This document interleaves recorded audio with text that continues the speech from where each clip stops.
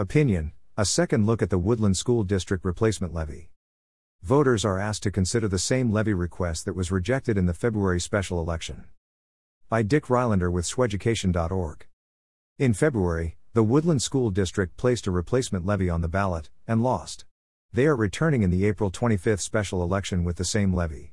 No changes. Just another request that voters reconsider and give them the money. In this article we'll pull together some information for your review and consideration. We're not here to tell you to vote yes or no. We're here to help make sure that you have both sides of view. The school board and district have one goal: pass the levy. Their information on the website and in any mailers will focus on why voters should say yes. They are not required to share any con information. They are not required to present a balanced view. They have the money and resources to paint the picture supporting their ask. In short, they are inherently biased and have an iron in the fire and a vested interest in a yes vote. So why might someone vote no? 1.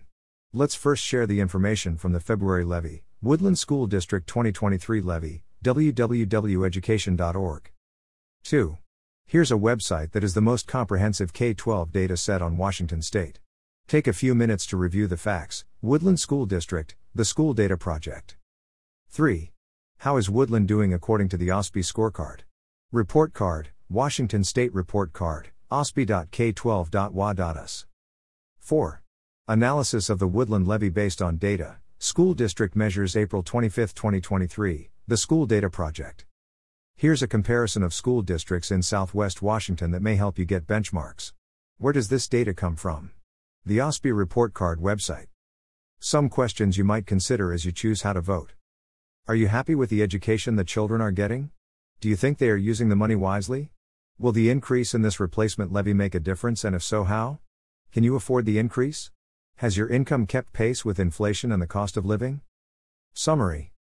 Of the 8 school districts in the table above, Woodland spends $17,986/student/year, which is number 1.